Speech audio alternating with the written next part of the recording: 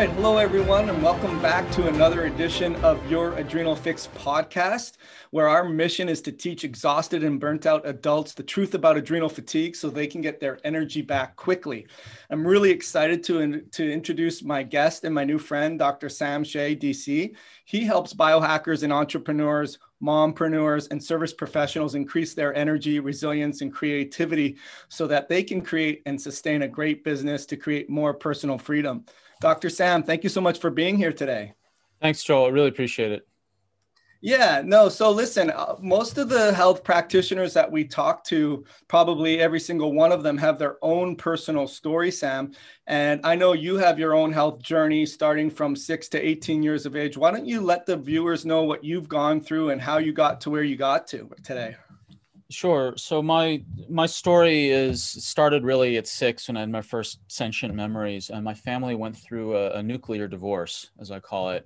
And my sisters and I were in the blast radius of that pretty traumatic divorce. And that began a cycle of 12 years of a sugar addiction, a video game addiction, and screen addiction, severe insomnia where I had trouble getting to sleep, would wake up at 3 a.m. on the dot and then be woken up by this loud blaring alarm to crawl out of bed to go to a school that I didn't like and was humiliated and assaulted on a regular basis for years. And so it was like a war zone at the house. It was a war zone at school, an emotional war zone at house, not a physical one. And I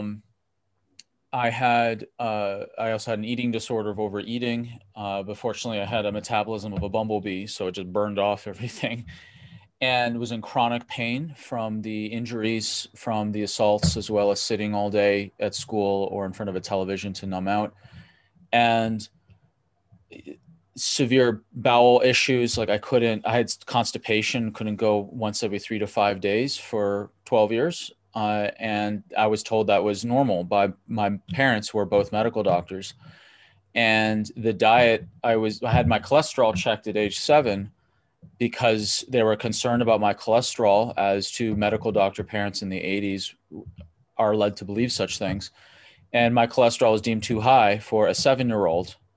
And I was put on a high carb, low fat diet, which was probably the worst thing possible for me, based on, I mean, all of these things I say they're harrowing and they're awful and all in collection, and there was. But the flip side of it is I came through the other side having to learn all these other fields in order to pull myself out of this hole. And then genetically, one of those is genetics. And I genetically tested myself for my optimal diet, and I am genetically more of a paleo diet with some keto tendencies. I'm not genetically predisposition towards Mediterranean or a high carb, which some people are. And that was, that's just further detailed discussion we'll have a little bit later on. But for me personally, the high carb diet was a terrible idea for me constitutionally and genetically, on top of literally everything else. So I thought I was going to be a medical doctor. I knew I was going to be a doctor at age 6. I just didn't realize I'd take a sharp turn into natural medicine.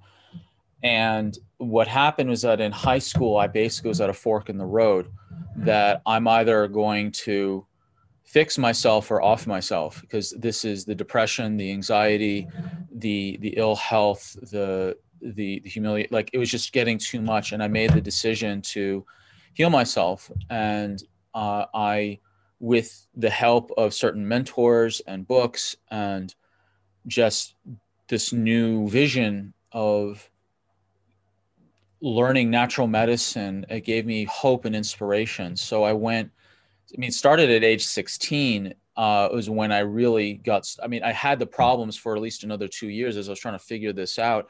And certain things lasted longer to resolve. But some of the major things really started to turn around.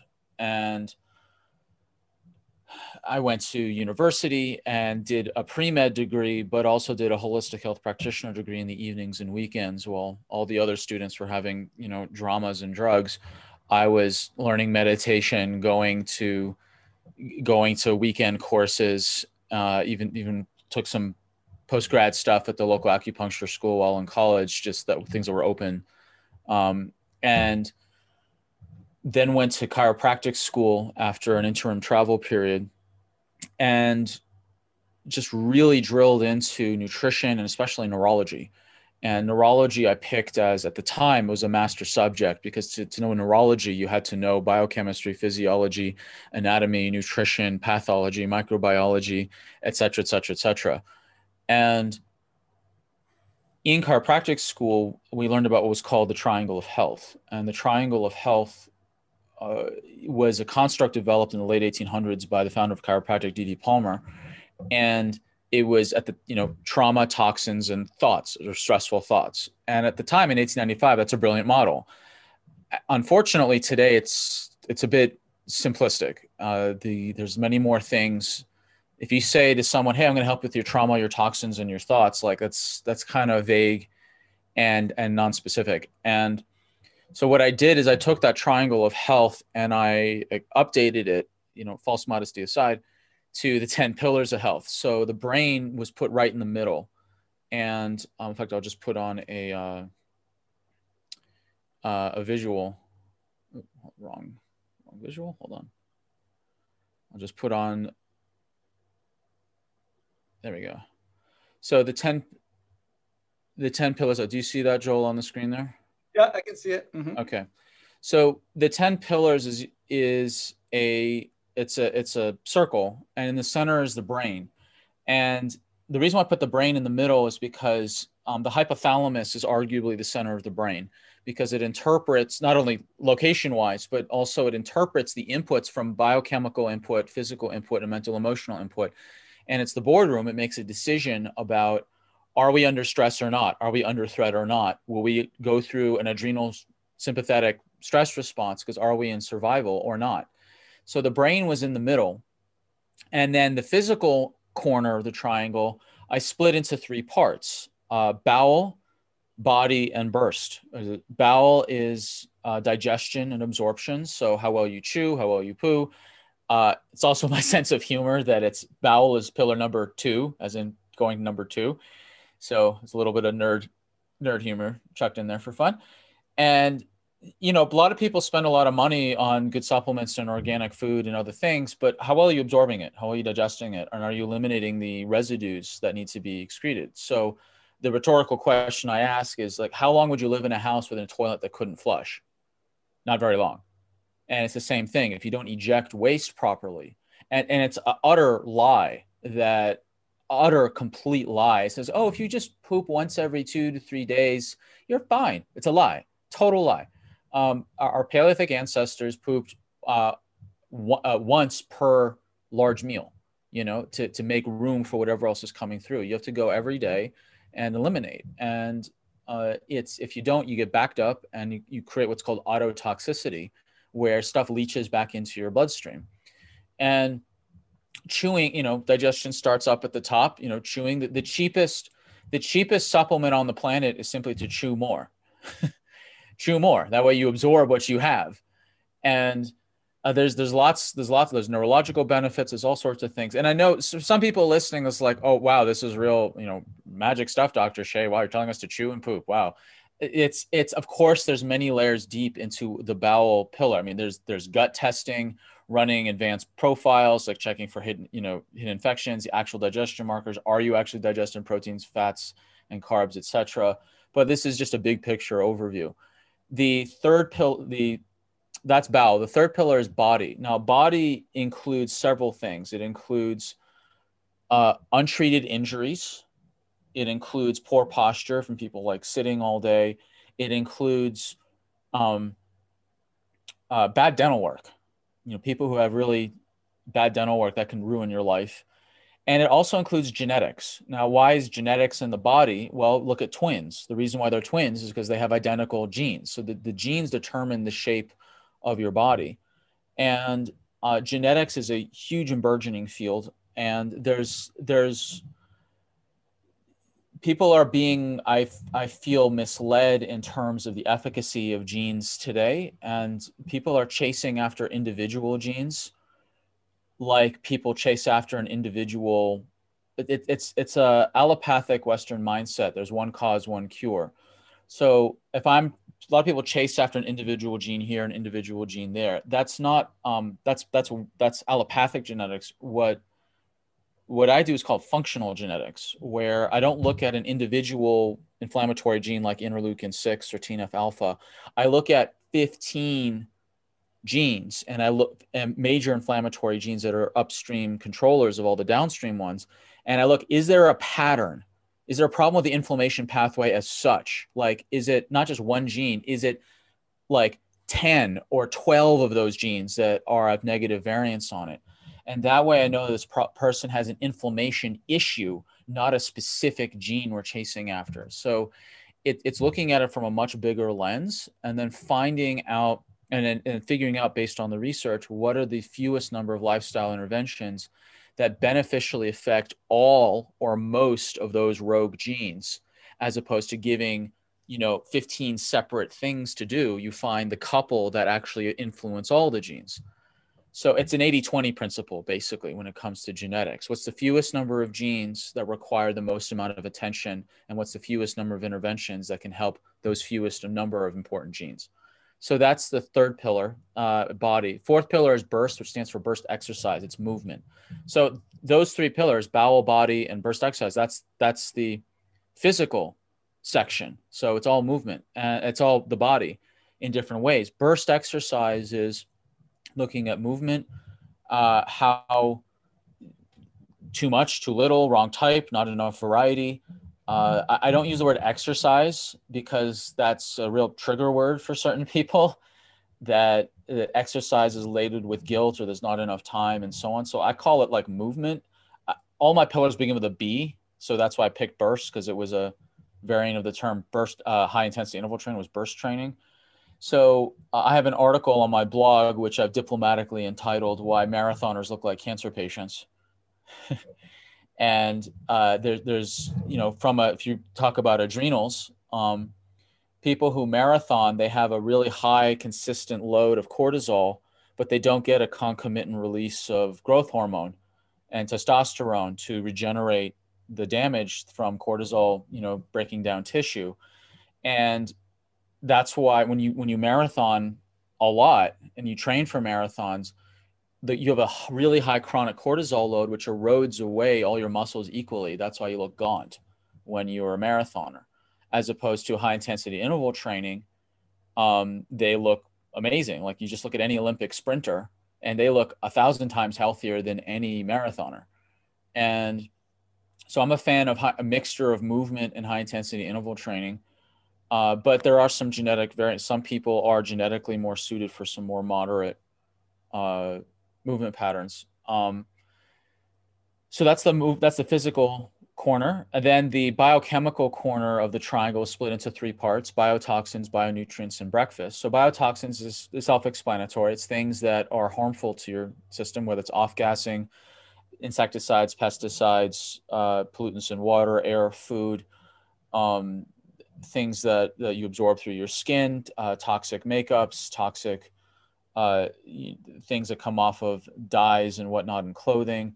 Some of the easiest and least expensive things that people can do to improve their health. Like, it's rarely is there any one single toxin that affects people today. It's just this collection and coalescing of hundreds and thousands of different toxins that synergistically wear down the body over time.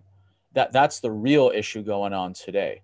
I mean, sure, people can have a major exposure, but usually it's like just this collection of all these toxins that just add up. So one of the best things people can do is to look at all the personal and house cleaning products, from dishwashing, washing machine, soaps, surface cleaners, floor cleaners, toothpaste rather, skin products, soaps, shampoos, conditioners, and just pay the extra $2 a bottle for the organic and natural versions of them. And also replace all your spices with organic, clean, fresh spices. And spices are, next to organ meat and insects, the highest concentration of nutrients on the planet, pound for pound. So, and the reason why is because they absorb all the minerals and nutrients from the soil in a concentrated form. So if you have inorganic, unhealthy, or spoiled spices, you're taking in a concentrated toxin load. So again, one of the cheap and frankly most delicious things you can do is just simply replace all your spices with really organic, fresh. You can just go to any natural food store. And in fact, most normal food stores have an entire organic spice section. And it's the cheapest supplement you're going to get next to chewing more. So that's biotoxins. And of course, there's advanced labs in biotoxins where you're checking for heavy metals. If people are running an advanced mitochondria test, there's 6 liver pathways checking for the amino acids that are involved in, say, the urea cycle or the liver detox cycle, checking for heavy metals. There's all sorts of tests, functional tests that can be done on top of just sheer logic lifestyle interventions. The 6 pillars bionutrients, which is the inverse, and that's everything you need, fatty acids, amino acids, minerals, vitamins. It also includes oxygen and sunlight, which you metabolize, just like these other things. And so this is about what we metabolize for our benefit. Oxygen and sunlight are 2 of those. So this is where diet lives, is in bionutrients. And a lot of people get really hung up on the perfect diet to the exclusion of the other pillars. And you'll notice that all the pillars are roughly equal in size. Well, all the outer edges, the pillars 2 through 10 are all equal size. And the reason I did that is because I've met so many health fanatics that are just so fixated on, it's all about meditation, it's all about diet, it's all about exercise, it's all about this, and they become totally imbalanced and one-sided. And I've seen clinically that not everyone's priority is everyone else's priority. There's a balancing act going on, and some people's pillars are higher priorities than others.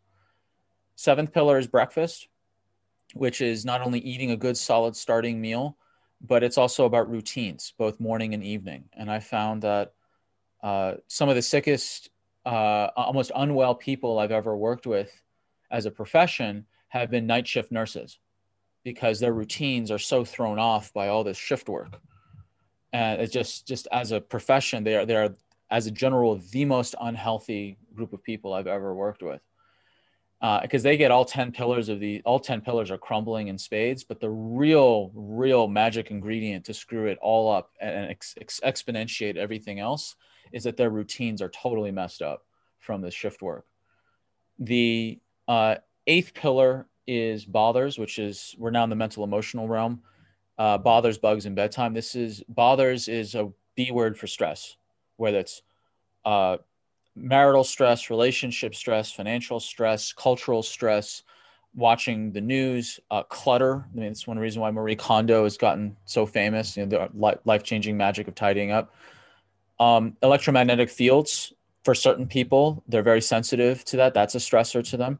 I'm one of them, but not everybody. So for those that it is affected, it's really troublesome, and it's like this invisible thing that you can't explain to people who can't feel it. The 9th pillar is bugs, which is hidden infections and mold. So I developed these 10 pillars back in 2000, like they fully formalized in like 2010, 2011, when I was in New Zealand. And mold central over there. It's tiny islands surrounded by ocean on all 4 sides and really shoddy buildings. I mean, just terrible. Mold is a killer for up to 25% of the population. It's just devastating. But it's also internal infections, whether they're in the gut or blood or elsewhere. So if you have hijackers in your system, it's going to affect you. And don't think for a second that gut infections only happen in third world countries. That's completely untrue. I've run, I don't know how many hundreds and hundreds of stool tests, people who've like never left the borders of their Western country, and they have infections, and there's things that can be done naturally to help remove the infections, and you can see them removed on post-testing and that they're not there anymore. Then the last pillar number 10, is bedtime, which is sleep, consistency, duration, depth, quality. And I was a severe insomniac for 12 years. In fact, my next ebook, I'm just finishing up at the time of this recording, my genetics ebook. The next book, which will be a Kindle book, will be on sleep.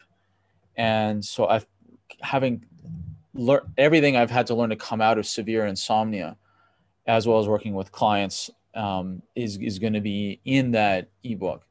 And I can say that sleep is probably in modern times the one pillar that is the most chronically sacrificed and least valued, because and sabotaged, frankly, with all, whether it's blue light or deadlines or whatever it is. That's the pillar that's chronically sacrificed. Now, 4 of these pillars can be sledgehammered, meaning a massive singular event. The physical body one can be sledgehammered with either a literal sledgehammer taking it to the body, or it's a car accident, violence, sports injury, or a fall. That can crumble the whole edifice. Biotoxin can be a sledgehammer, where you get a massive exposure to a singular toxin that you're uniquely vulnerable to. Bothers, pillar number 8, you can have a major stressful event, whether it's the death of a family member, an illness of a child, a move. A friend of mine's father's house just burned down this week from the fires. Whatever it may be, that can be a sledgehammer. And then the pillar 9, bugs, that can be a sledgehammer. A major infection, as we know during pandemic times, that can be a sledgehammer to certain people. So those are the 10 pillars. They were developed working with chronic fatigue, fibromyalgia, autoimmune, and severe adrenal fatigue patients in New Zealand. And what I found is that people who are chronically unwell had a minimum 7 out of 10 pillars that were crumbling. And the reason why they were chronically unwell is because when you have 7 pillars crumbling and then you try to jump from one protocol, product, or personality to the next, usually most practitioners are really, really good at 1 to 3 pillars, okay at another 2 or 3, and then kind of not really well versed in the other 4. But if you got 7+ pillars that are crumbling and you're only addressing 1 to 3 really well and kind of meh on the other 2 or 3, then you're in a problem. You're not going to get fully well. And it's like you sit on 7 tacks and you remove 3 of them. You're technically healthier, but you don't feel any better because there's other things that have to be dealt with. So those are the 10 pillars. And again, they came out of the triangle of health, and they've just been modernized to include everything else. And if you went beyond 10, it gets a bit unruly. I met someone who has 37 pillars or 37 whatever of health. And it's like, good luck teaching that, So those are the 10 pillars, again, arrived at not just theoretically, but clinically, because they were vetted on the sickest of the sick clients that were there in the town I was in New Zealand. That's quite an intro. Yeah. Yeah. So, all right. So it all started with me asking you about your background, and I'm glad we delved into the 10 pillars, but I wanted to go back. I'm from a traditional family as well. Yeah. And so as far as when you decided, you said at 6 years of age, after going through the nuclear fallout with the divorce and the shrapnel and everything else in between. And then thanks for sharing that as well. I know that's a big thing to have to go through. And then of course you said abuse when you went through school. I'm sorry to hear that, Sam. But at the same time, it's the armor and the battle scars that we take with us that define us and make us stronger, and ultimately has given you the path and the mission to help other people. And I'm really impressed with how well you've organized your 10 pillars. But what I wanted to get into is being from the traditional family of allopathic doctors, like I was as well. How did your parents embrace or not your career choice of being natural and looking at the whole 10 pillar approach versus, as you and I talked about when we first discussed doing this talk, even the functional medicine doctors or alternative doctors still do the very reductionistic, take this for that, albeit it's a supplement. So the question really is, Sam, how did your parents embrace or not the career choice that you made, given that they were from an allopathic point of view? Well, it's an interesting question, because over time the positions have flipped from when I was originally sharing my intent. So originally, when I shared my intent with my mother, that I was going to be a chiropractor. I mean, really, I was a naturopath disguised as a chiropractor. That's really, it had to do with licensing laws back in the early to mid 2000s. There wasn't a huge number of states that were licensing naturopathy, but everyone was licensing chiropractic. And then at the time, for the most part, every state that had naturopathic licensing, the chiropractors had basically the same scope anyway. So why limit myself? And when I told my mother, she screamed at me because when she went to medical school, the only people that went to chiropractic school were those that either failed out of medical school or couldn't get in. And my father at the time thought it was a great idea, even though he's an MD, PhD, and published 2 books on moral injury and trauma. And he discouraged me from going to medical school because he thought that the trajectory of medical graduates was just to be a dispensary for drugs and less time with actual meaningful interactions with patients. And he has a criteria for any procedure. Is it, whether it's natural or medical, is it safe and is it effective? Those 2 criteria, which is a very fair filter. Like, is this safe? Is this effective? And he's had wonderful experiences long-term with good chiropractors. And there are, like with any profession, bad ones out there. He said chiropractic falls under safe and effective. Now, what's happened as the years have gone by, my mother has now turned around and is way more open to the functional side of things that I do. And my father, who has since developed dementia, has become extremely resistant to the point of belligerent over doing anything nutritionally or lifestyle wise to help him, because he is very much set in his ways and is preferring his small comforts and pleasures over long-term care, even though he's a famous medical doctor and all the rest of it. It's the ironies are many layers thick, and it's tragic on multiple levels. And I have, and the reason my father's become belligerent is because at times belligerent, because I'm coming to him with a 10 pillars model about the things that he can do to help preserve his brain. And he's totally fine supporting me, in his vision of me as a chiropractor. But as soon as what I do conflicts with his small pleasures and his personal preferences and comfort, then suddenly it's affronting, and he gets adamant and obstinate. And it's a form of conditional acceptance, that I will accept your career as long as it's non-threatening to my way of being. And it's probably one of the saddest days of one's life when you realize that if you and your parent are in the same room, that you, the child, are the adult in the room now. That is truly one of the saddest days of a child's life, is realizing you're the adult in the room. And look, again, my father has helped hundreds of thousands of people through his writings and all that. And it's complicated. One can be a hero worldwide and a hypocrite at home. Many things can be true at once. And it's taken me quite a long road to be able to talk about this so kind of calmly. And so just, this is what it is, as opposed to me getting pretty upset, as you can imagine, being rebuffed. And because I went out of my way to study all the things to do to preserve brain health. I mean, I had a degree in functional neurology, for Pete's sake, and all these other things. And to be proactively sabotaged and rebutted against it was quite a learning experience. I have a subspecialty in addiction. I've overcome both my addictions, and this is not the discussion talk about addiction. There's a whole other podcast or 10, honestly.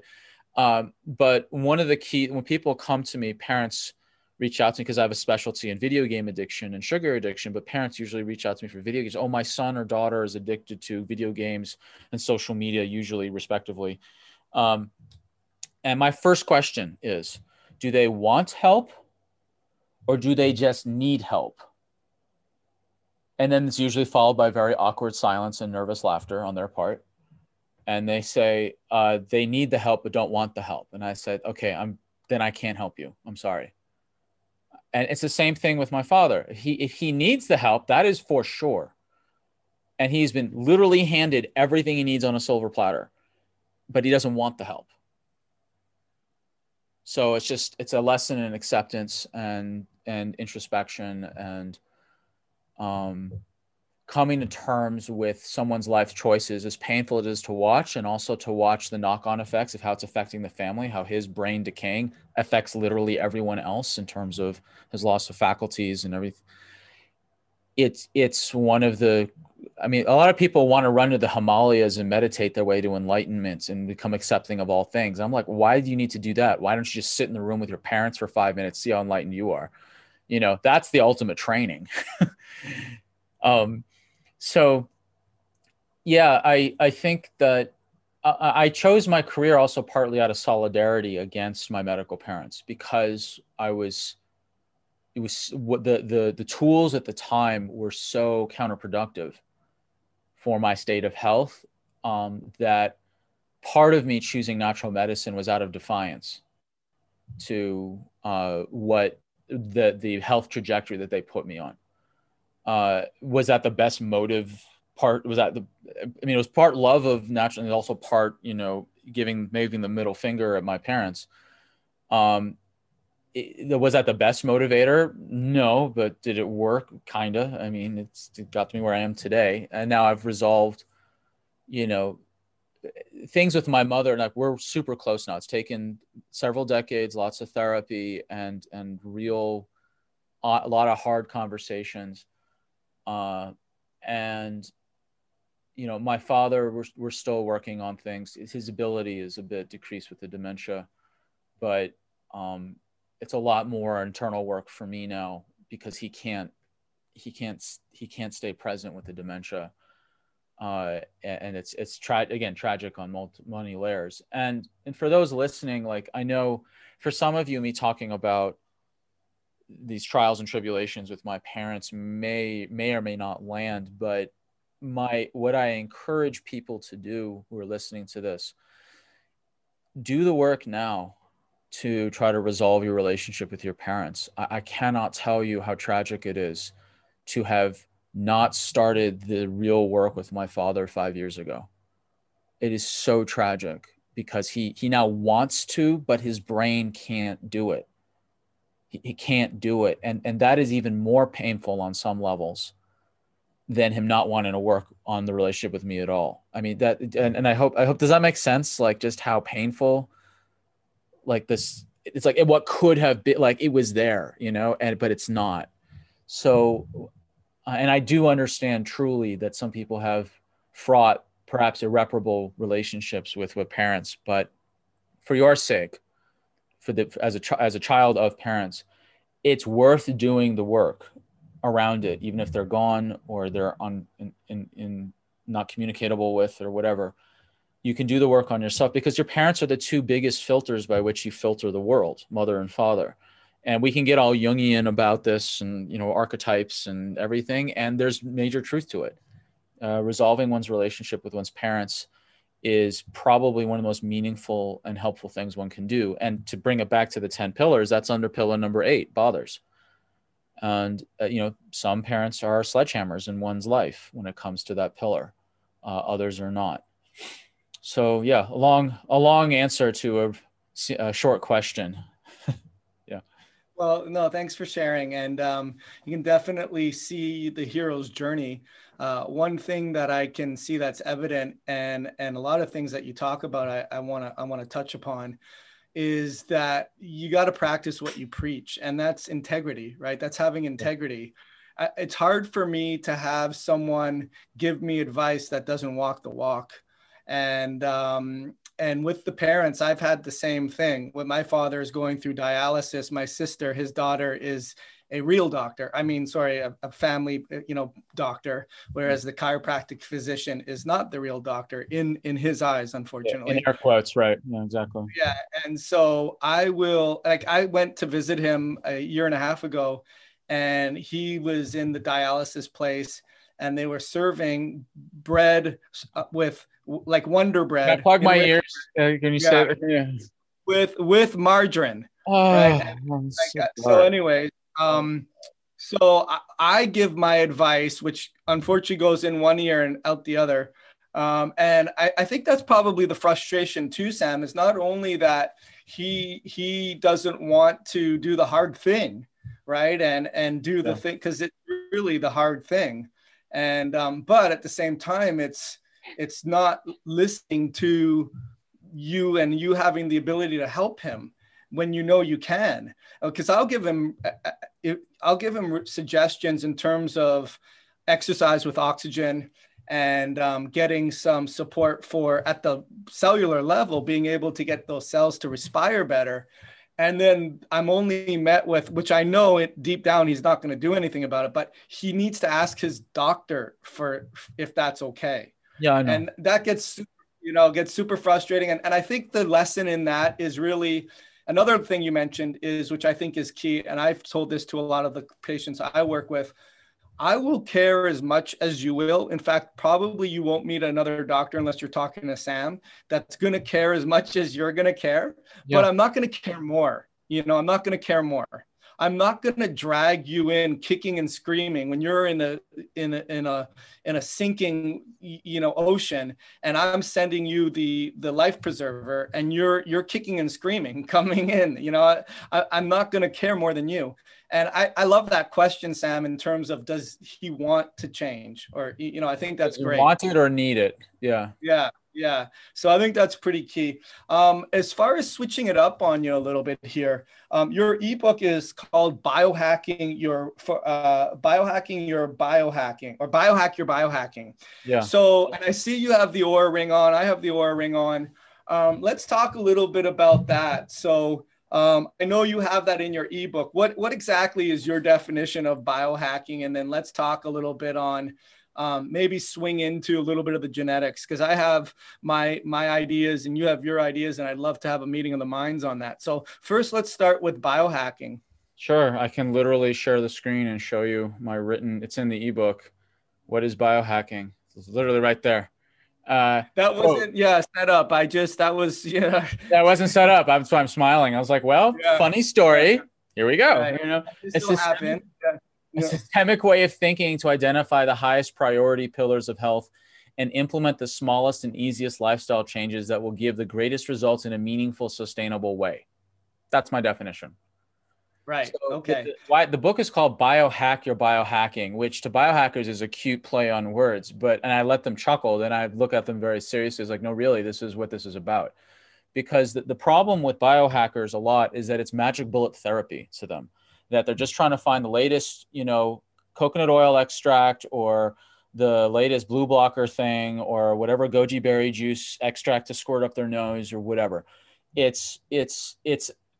applying a Western medicine philosophy to a natural intervention. Western medicine philosophy is one cause, one cure. It is symptom-based approach. This is, let's find the one thing that's going to cure this thing.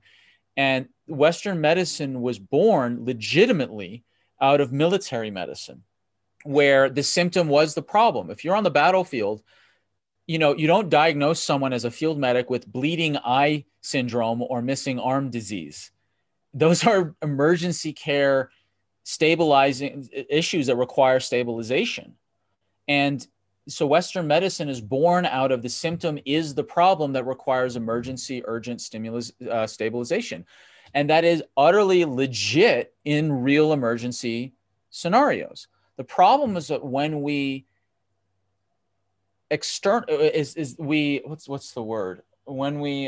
globalize this philosophy to non-emergency situations, and everything either becomes, it's got to be one thing to fix this one thing, and it's it's got to deal with it now, and it's only one. Let's find the supplement, the surgery, or the radiation to cut it, burn it, poison it, and don't pay attention to anything else that may have caused it, contributed to it, synergized with it, whatever. And this idea of biohacking and just trying to find the best frequency for your laser it can careen into Western medicine, magic bullet, magical thinking. And now all these biohacks, whether it's the coconut oil, the laser, the lights, the angling your bed to help with drainage, whatever it is, those are all legit tactics. They're tactics, not strategies. And people are confusing the strategy for the tactic. You can use all of those things, but what I'm saying with biohacking is take the 30,000 foot view first, look at the 10 pillars and figure out what pillar you need to focus on, or pillars. So the amount of energy it takes if a pillar is at 80% of integrity, the amount of energy it takes to go from 80 to 90 is the exact same amount of energy, focus, and resources it takes to take a pillar at 20% to bring it up to 80.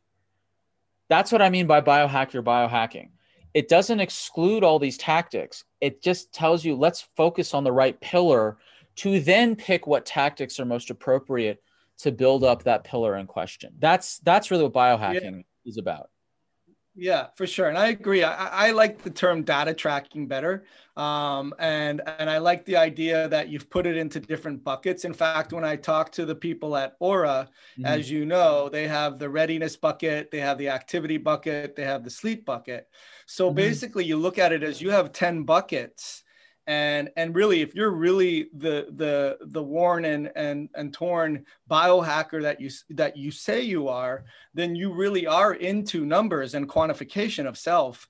So why not put it in a framework? And I like the idea of 10 pillars. And here's how you quantify it. Certainly, you can have subjective 30,000 view foot symptoms or things that aren't working, like fatigue and brain fog and stress and anxiety. But if we quantify these 10 pillars and be able to data track and come up with the study of one, if you will, of these are some of the parameters that you need to look at and here's some of the strategies that you need to be aware of. Yeah. So I love that. As far as just for yourself, just as a nerd to another, in a nice and loving way, Sam. We'll just do the secret hand signal, just the little nerd thing right there. Have you really dug into your own Aura numbers, and are you?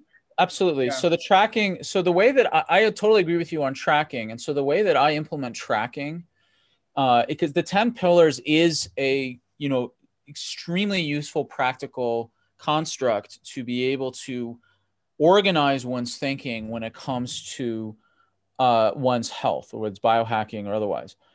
Tracking is crucial. I mean, the way that I track is I run functional tests. So I let the third-party lab. So if we're looking at, say, the brain pillar, which is brain and hormones, so I do like adrenal testing, where it's a cortisol awakening response, or it's a Dutch test or whatever, or you're doing advanced thyroid panels. So I track with that lab in there. That the bowel labs you run, and most of these major, they all have. Everyone claims that their poop test smells better, and that tracks pillar number 2 and pillar number 9 for bugs, because these stool tests check for infections. Physical body is the entire swath of genetics testing.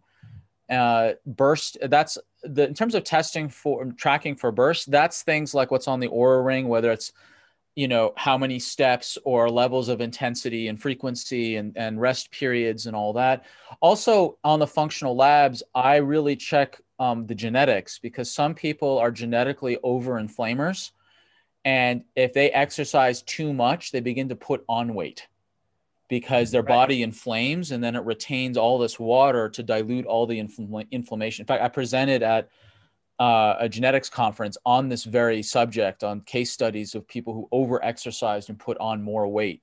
And it turned out it was specific genetic combinations that led to them vastly over-inflaming. It was fascinating. Yeah. Biotoxins, there's plenty of ways to check for numbers, lab tests, whether it's liver pathways or toxins and metals themselves. Viral Bio, panels. Yeah. Genetics, you can do, there's genetic testing to see what your ideal diet constitution is. There's, the advanced mitochondrial lab I run through Genova is basically a micronutrient test anyway, fatty acids, amino acids, it's mitochondrial support, blah, blah, blah. Breakfast and routines, that's Oura Ring. I mean, the Oura Ring, you can track, okay, you say you went to bed at 9:30, but the data says it was actually 11:45. How do you square that? And what I found is that on average, people's reported, this is just through me subjectively going through files and, just making notes. People's reported bedtime versus their actual bedtime is off by about 45 minutes. Yeah.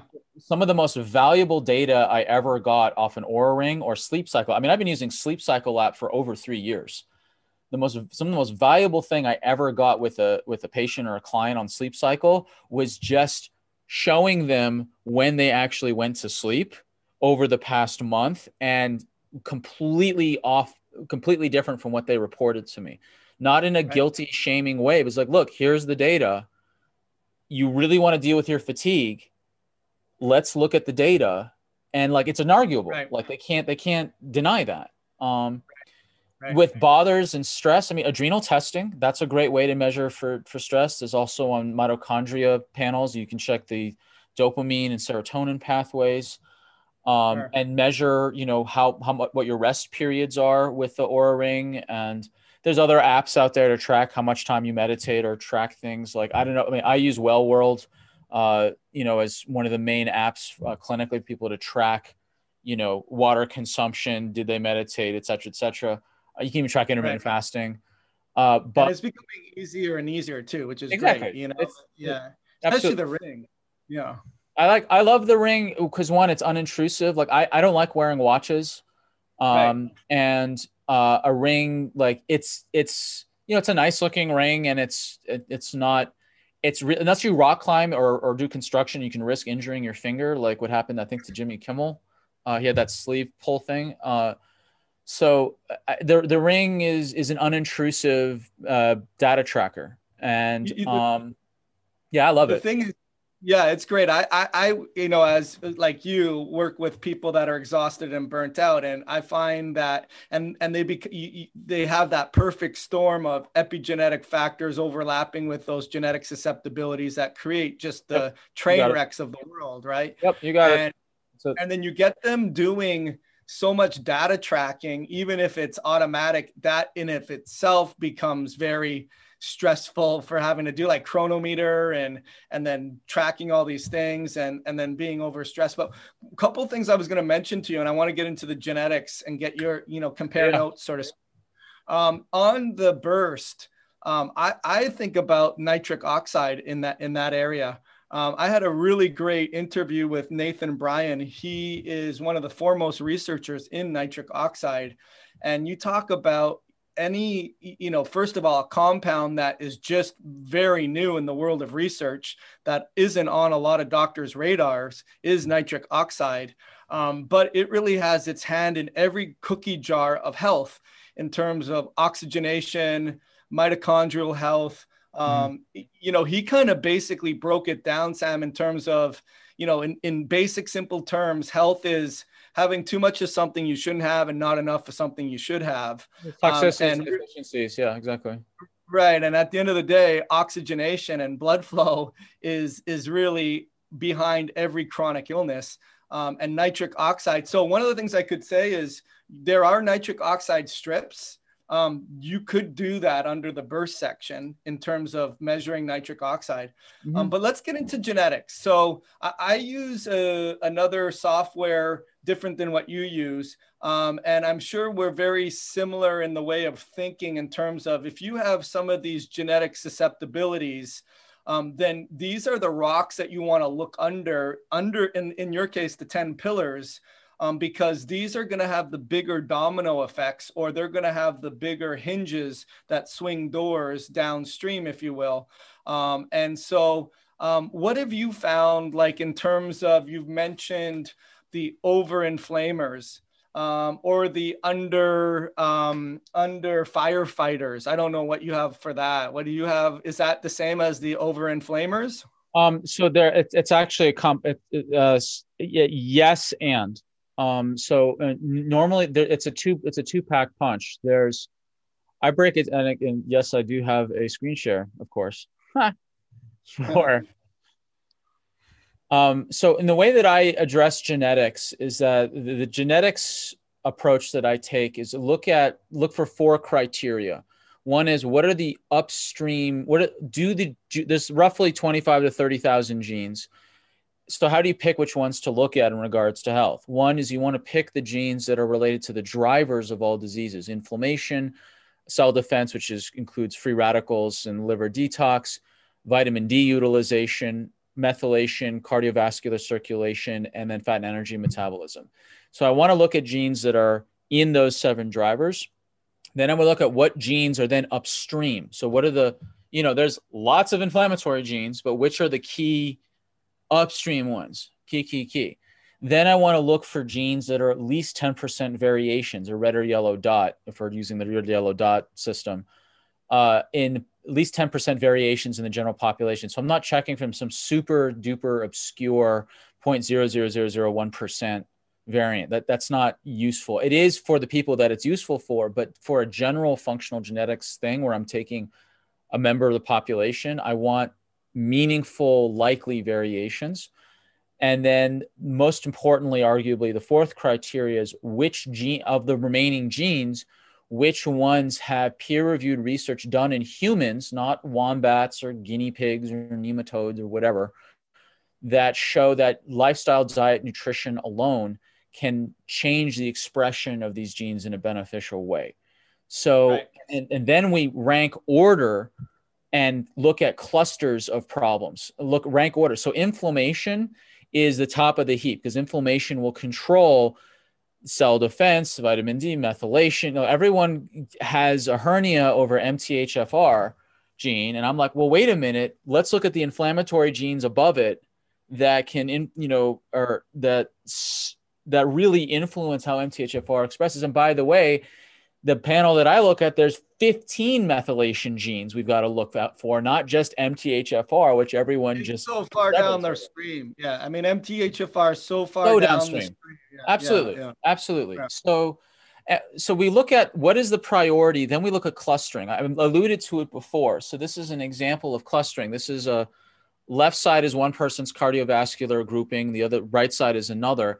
And when I show this slide to clients, they're like, you tell me which one you're going to worry about. The person with, 6 out of 7 green dots, or the person with 6 out of 7 red and yellow dots. And they're like, well, it's obviously that one, the red and yellow dots you're going to worry about. So but if we were chasing after an individual gene, like the AGT here is yellow and this person has 6 other green dots in the cardiovascular system, like, oh my God, they're in trouble. No, when you look at the clustering, they're fine. And then conversely, when you look at the other side, there's the NAD, PHCY, beta A, all this, if you get into genes, you'll kick ass at Scrabble. Like you'll just get on a first name basis with all these wonderful medical terms. Okay. So if you just look at that one green dot buried over the other 6 yellow and red, like you're going to be led astray saying that, oh my God, this person's cardiovascular is great. No, it's not, because it's got 6 other major genes, red and yellow, surrounding it. So that's an example why I don't chase after individual genes. This is like the best example I could find in my practice. So just clear it night and day. So in terms of inflammation, inflammation's top of the pile. Inflammation you can trace back to like 80+% of all chronic issues you can trace back to inflammation. Briefly, some people are like, oh my God, inflammation's bad. No, it's not. Inflammation it's a yin-yang phenomenon. Too much or too little is problematic. What is the purpose of inflammation? And why is it that genetically some people are over-inflammers and not? How could this be? Evolutionarily, I'll tell you. The purpose of inflammation is to heal tissue damage and kill infections. Now, as a hunter-gatherer, and I'm hunting a large animal with hooves, teeth, horns, and fangs and whatever, with a tiny stick, I'm hiding with a tiny stick, I'm going to get gored, mauled, bitten, or trampled. And when you get bit, what happens? You have tissue damage and an injection of pathogens at the same time. So inflammation is there to kill the infection and to heal up the wound. So peep hunter-gatherers who had a more exuberant inflammatory response had a higher likelihood of surviving a bear bite. Does that make sense? So absolutely.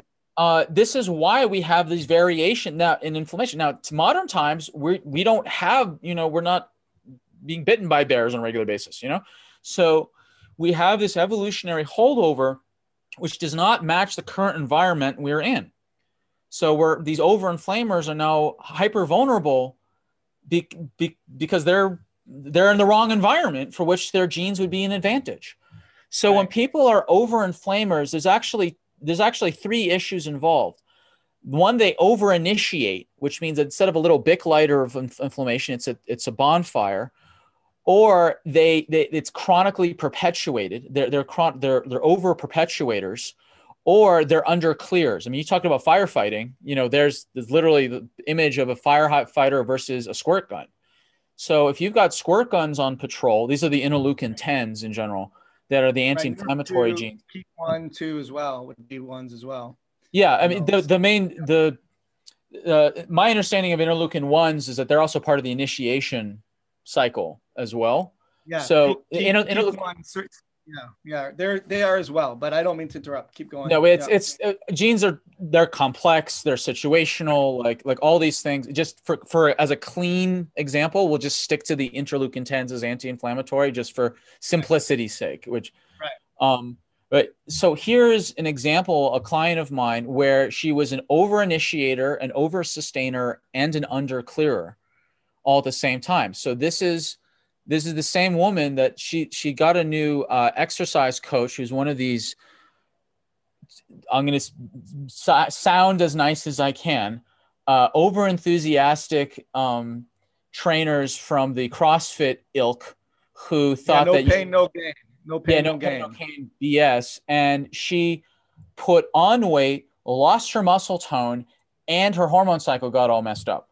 Okay. And what happened is that she was not only she's an overinflamer, an oversustain. Now, what's interesting, all three of her CRP genes, which are the acute phase inflammation genes in her liver. So her liver got way more affected by the inflammation in terms of overwhelm. And then on her detox genes, she had some variations regarding estrogen in three separate meaningful spots. So what happened is that she got overinflamed from the over-exercising. It particularly affected her liver, and then she couldn't clear estrogen properly because her liver was busy dealing with all the inflammation. Right. So what I did for her, aside from having some few choice words with her, we'll call him a trainer, the few choice words for that trainer is that I put her anti-inflammatory diet, lifestyle, supplements, and estrogen liver detox supports, and cutting back significantly on her training, making sure there's at least one full day of rest, at least, between each training session. And her muscle tone returned, her dropped her weight, and her cycle is normalized. So this is a classic example of kind of the triad of over-initiation, over-sustaining, or over-propagation, and under-clearing. And you want to talk about demoralizing? Let's talk about someone, the more they work out, the fatter they get. That is utterly demoralizing to somebody. So some people just come to defeated that they can't lose the weight. And it's really an inflammation issue. Yeah. Well, I'll say a couple of things in the trainer's defense, because I was a trainer for many years. Sacred cows are being toppled now with more research, and they're only doing what traditional approaches have told you, like the same kind of concept where I can't tell you how many times I hate to admit when I first started, and even this is with an exercise physiology degree and a certified strength and conditioning specialist, which is no BS certification. I it's really hard to actually get. Yeah. Hey, small meals more frequently, that's what you do. And that's, you get that out of the textbook, but again, genetically speaking, maybe you're not lowering blood glucose, but to the point where it never really gets that low anyways, but it's constantly stimulated. Anyways, it's new paradigm shifts that we're learning now, and we're being able to digitally customize for each client that we work with. Their nuances and understanding the perfect storm. One of the things that got me in trouble, though, Sam, I would say, is I know, and I do genetic testing on all the clients I work with, and we have the similar concepts in terms of over initiation, over sustaining, under clearing. But some of the challenges could be is where the epigenetic factors overlap with some of the gene SNPs that may not be on our radars because they're not polymorphic. Meaning in English, like we tell people, hey, if you have a homozygous SNP, instead of a nice 8-lane highway, it's 2 lanes. And if you have a heterozygous SNP, instead of an 8-lane highway, it's 4 lanes. And if you have no polymorphisms, it's 8 lanes. So you don't look at the 8 lanes. Oh, the 8 lanes must be traveling fine, but there could be a tractor trailer spilt out in the middle of the highway, and that's inflammation, right? And so even if that person on that left-hand side doesn't have those polymorphisms, they still probably are having major challenges in all 3 areas because they're so overinflamed anyways, right? So correct. And you brought up a very, you're absolutely right. And so this is why, like I made this slide showing the traffic light, that even if someone is a green dot, right, and they have a bad lifestyle, knowingly or unknowingly, they can careen into a red-ish territory. I mean, your genes will not change unless you're dumb enough to inject CRISPR, but the expression can be changed on a dimmer, like a dimmer switch. And so people who have green dots, they don't. I've had precious few clients that I've done their genetics where I had gene envy. Like, wow, that is the biggest sea of green I've ever seen. And but some of them are in really bad health. And when I come to them and I say, okay, they're like, wow, my genes are great. It says, yeah. And here's the bad news of that. What you're going through is utterly self-inflicted, and you can't blame your parents on this one. And like, you can't blame your parents. Yeah. So you're totally right. There can be that's why, I mean, when it comes to genes, like, that's why I look at priorities. Like, if you're worried about cardiovascular system is way down the pike, because you can look at inflammation, methylation, detox, vitamin D receptors, like, there's all of these things that can then really influence the meaningful cardiovascular circulation system. And, I say when people look at the big picture of where do genes fit in on, I'm looking at the wrong slide deck here. Hold on one second. Actually, before I go to that other thing, I just wanted to show like the 3 types of weight gain.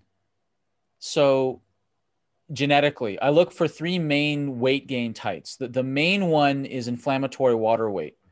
That's the one where you ever seen someone eats a muffin and they put on like 4 pounds? Like, unless that muffin was last Christmas's fruitcake, it didn't weigh 4 pounds, right? So how did they gain 4 pounds? And it's because the muffin inflamed their body so much that they held on to water to dilute the inflammatory chemicals so that buy time for the liver to filter them out. The other type of genetic-based weight gain I've seen is hormonal toxic weight, where they have issues and SNPs in their detox pathways. And so the body will throw toxins into the fat cells, or what I call the dirty closets of the body, just to like get it out of circulation. And then the third way is caloric fat weight, which is what people typically think of as, if I eat calories equals weight gain, which you and I both know is so outdated. And the vast majority of weight gain I see today is inflammatory water retention weight. Right. I would say also too, hormonal, like, because we talked about, you touched upon it in terms of these advantageous genes 100 to 200 or even longer ago are actually the the least healthy genes in today's day and age. And that's mainly because of how crappy and toxic our environment is. And what used to be advantageous in the past is no longer advantageous now. So, hey, listen, I appreciate all the time you're giving me here, Sam. What I usually like to do is when I'm asking sort of my ending question, I ask my guests this question. And again, we will, if you're up to it, I would love to do part 2 and part 3, because I think we're just scratching the tip of the iceberg here. But with that being said, knowing what you know now, and it's a harder question to ask someone like yourself who walks the walk, who's been through the trials and tribulations on their own, has had to come up with these 10 pillars to ultimately, whether you knew it or not, help yourself first so that you could help all these other people that you're helping. It's a bit of a skewed question to ask you, but what would you do now, knowing what you know, or tell the old Sam, the young Sam, the long time ago Sam, that would have had the biggest health impact on the adrenals per se? Because that's what my topic is overwhelm, stress, exhaustion, HPA axis dysfunction, continuing of inflammation, crappy firefighters, mind, 10 pillars, all of the above. I'm interested to hear your answer on that. So what would the seasoned Sam tell the young Sam? What would have been the best piece of advice, do you think? In regards to adrenals? In regards to just overall functioning, overall feeling great, being healthy, having energy, lots of vitality. I mean, just in overall body health, or even words of wisdom for anything, you know? So, what will be the single biggest mover? So as a child who's not in charge of his own agency with his health, back in the 6 to 18, when I got into teenagers, I had more agency. The single most important thing that could have changed my life was data gathered by a skilled and caring and competent clinician. That opportunity was not given to me. And if I had this sounds kind of self-referential, but if I had me as my clinician back then, it would have cut decades of strife and struggle and heartache and backache off, my timeline. And but would you have been willing, or would you have needed it, or would you have wanted it? I wanted it. It was my parents who didn't want me to go see that's the issue, is that the single most important thing you can do is to want the help. That's bar none, because you can't do anything without that.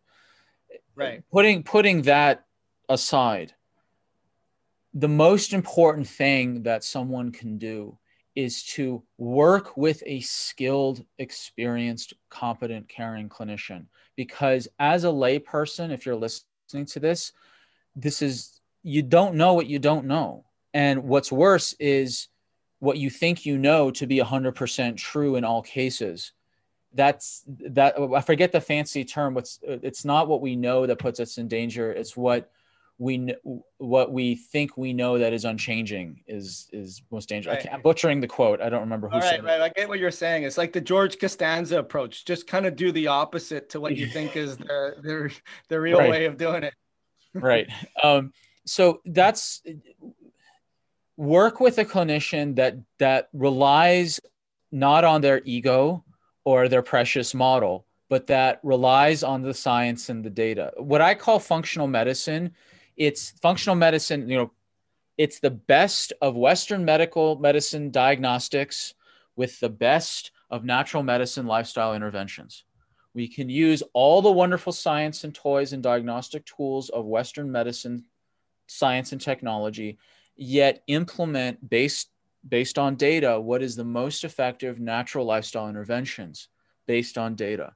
And that is the best marriage of East and West that I have found today, whether it's genetics, stool tests, adrenal tests, mitochondria, doesn't matter. It's the same approach. Lifestyle, plus science, you'll get the best result you can under supervision. It's really a fraught universe out there where people can listen to 5 podcasts and think they're an expert. You know, it's nuts. And right. yeah, work with the experts, and ideally someone who has been through something parallel or similar to what you've been through.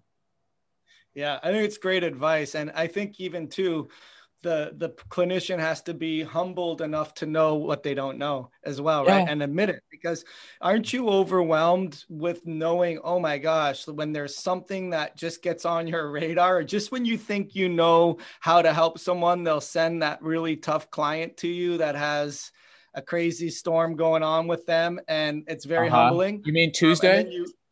And you learn, like, okay, I don't know all there is to know, but I'm willing to get a battle scar out of this, like we talked about. Why we call it a practice.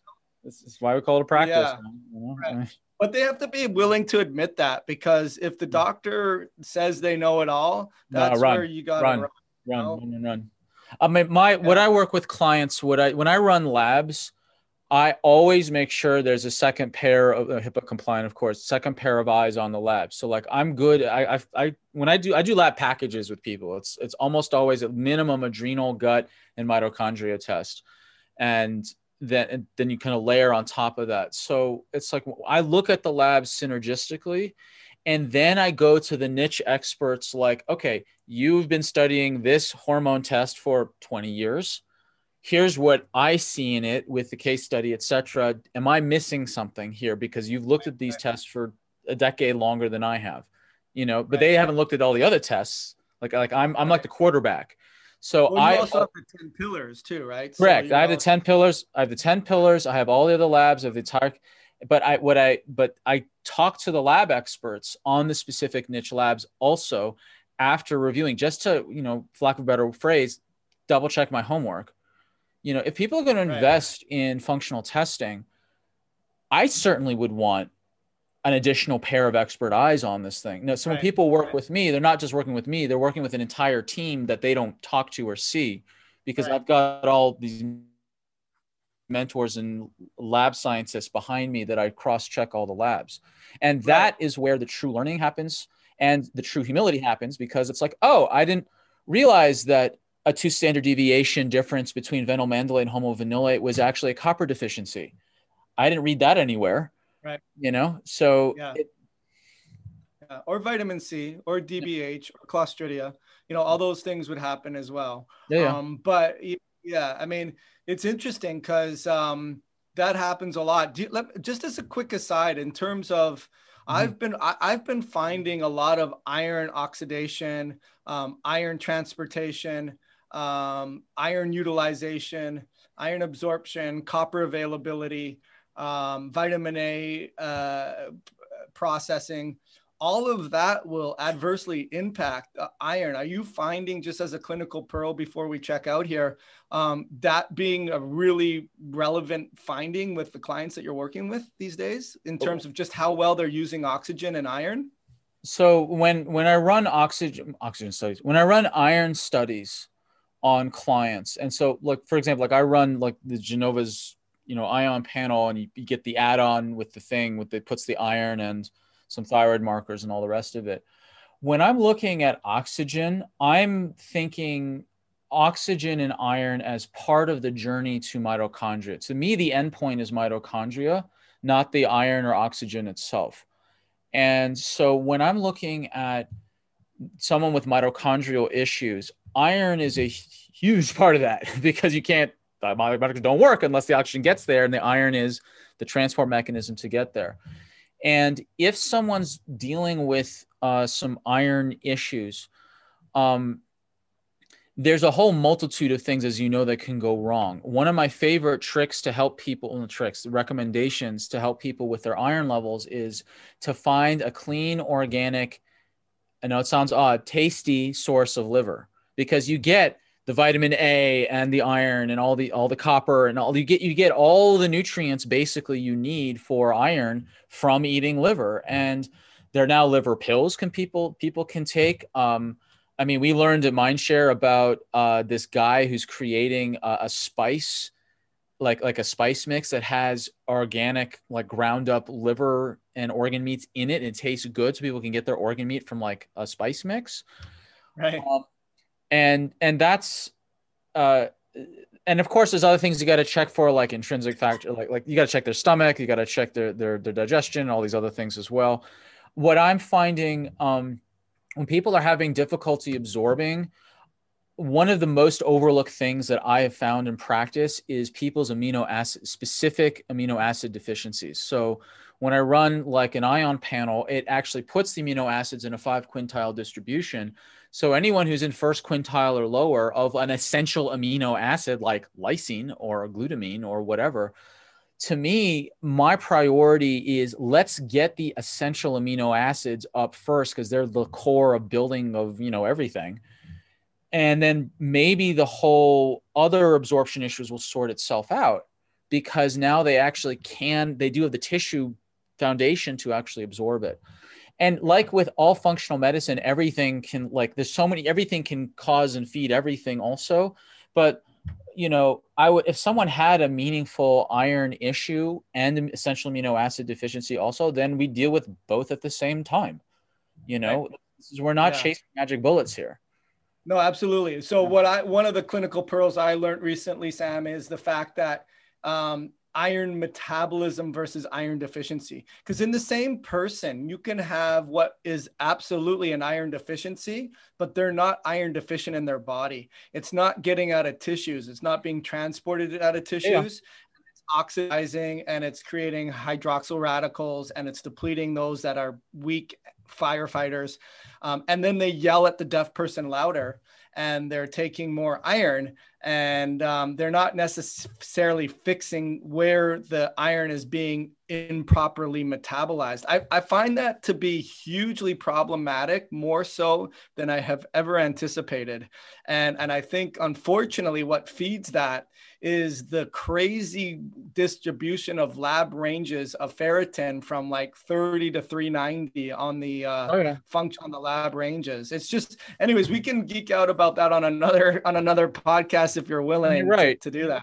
Yeah, that's and which there are meaningful discrepancies between ranges on different labs. I mean, all you have to do is look at pancreatic elastase, and one lab says over 200 is normal, another says over 350 is normal, and this is over 500 is normal. And this happens, and the reason why is because the labs base their numbers on the population normals that they sample from. That took it there, yeah. Yeah. And so how they get to these numbers is how they get to these numbers. And so that's where you get the discrepancies. Yeah. And yeah. Where having a clinician, not just ordering the test yourself, matters, because as a clinician, we look at lots of labs from the same types of labs from different labs themselves. And we have the full clinical picture, whether it's the 10 pillars of health or some other model. And it's really important that to kind of go back to work with a well-trained, skillful, caring clinician, because the lab numbers are not always the lab numbers you think they are, because the lab normals can vary from lab to lab. Right. Absolutely. Awesome stuff, Sam. What I will do is I will post the links to your free report, as well as maybe you can just give us a little, you mentioned that you have, when we talked a little bit earlier, you have your own course.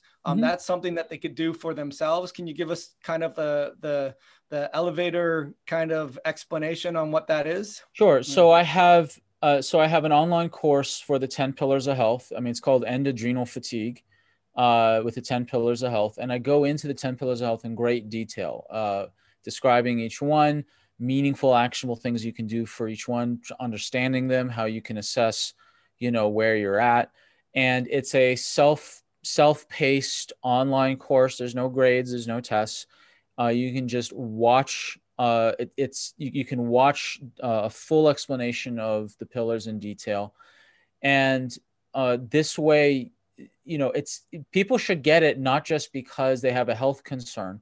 They should get this course because once you learn the 10 pillars, you can literally contextualize everything you have ever learned in natural health, that you ever have learned and ever will learn.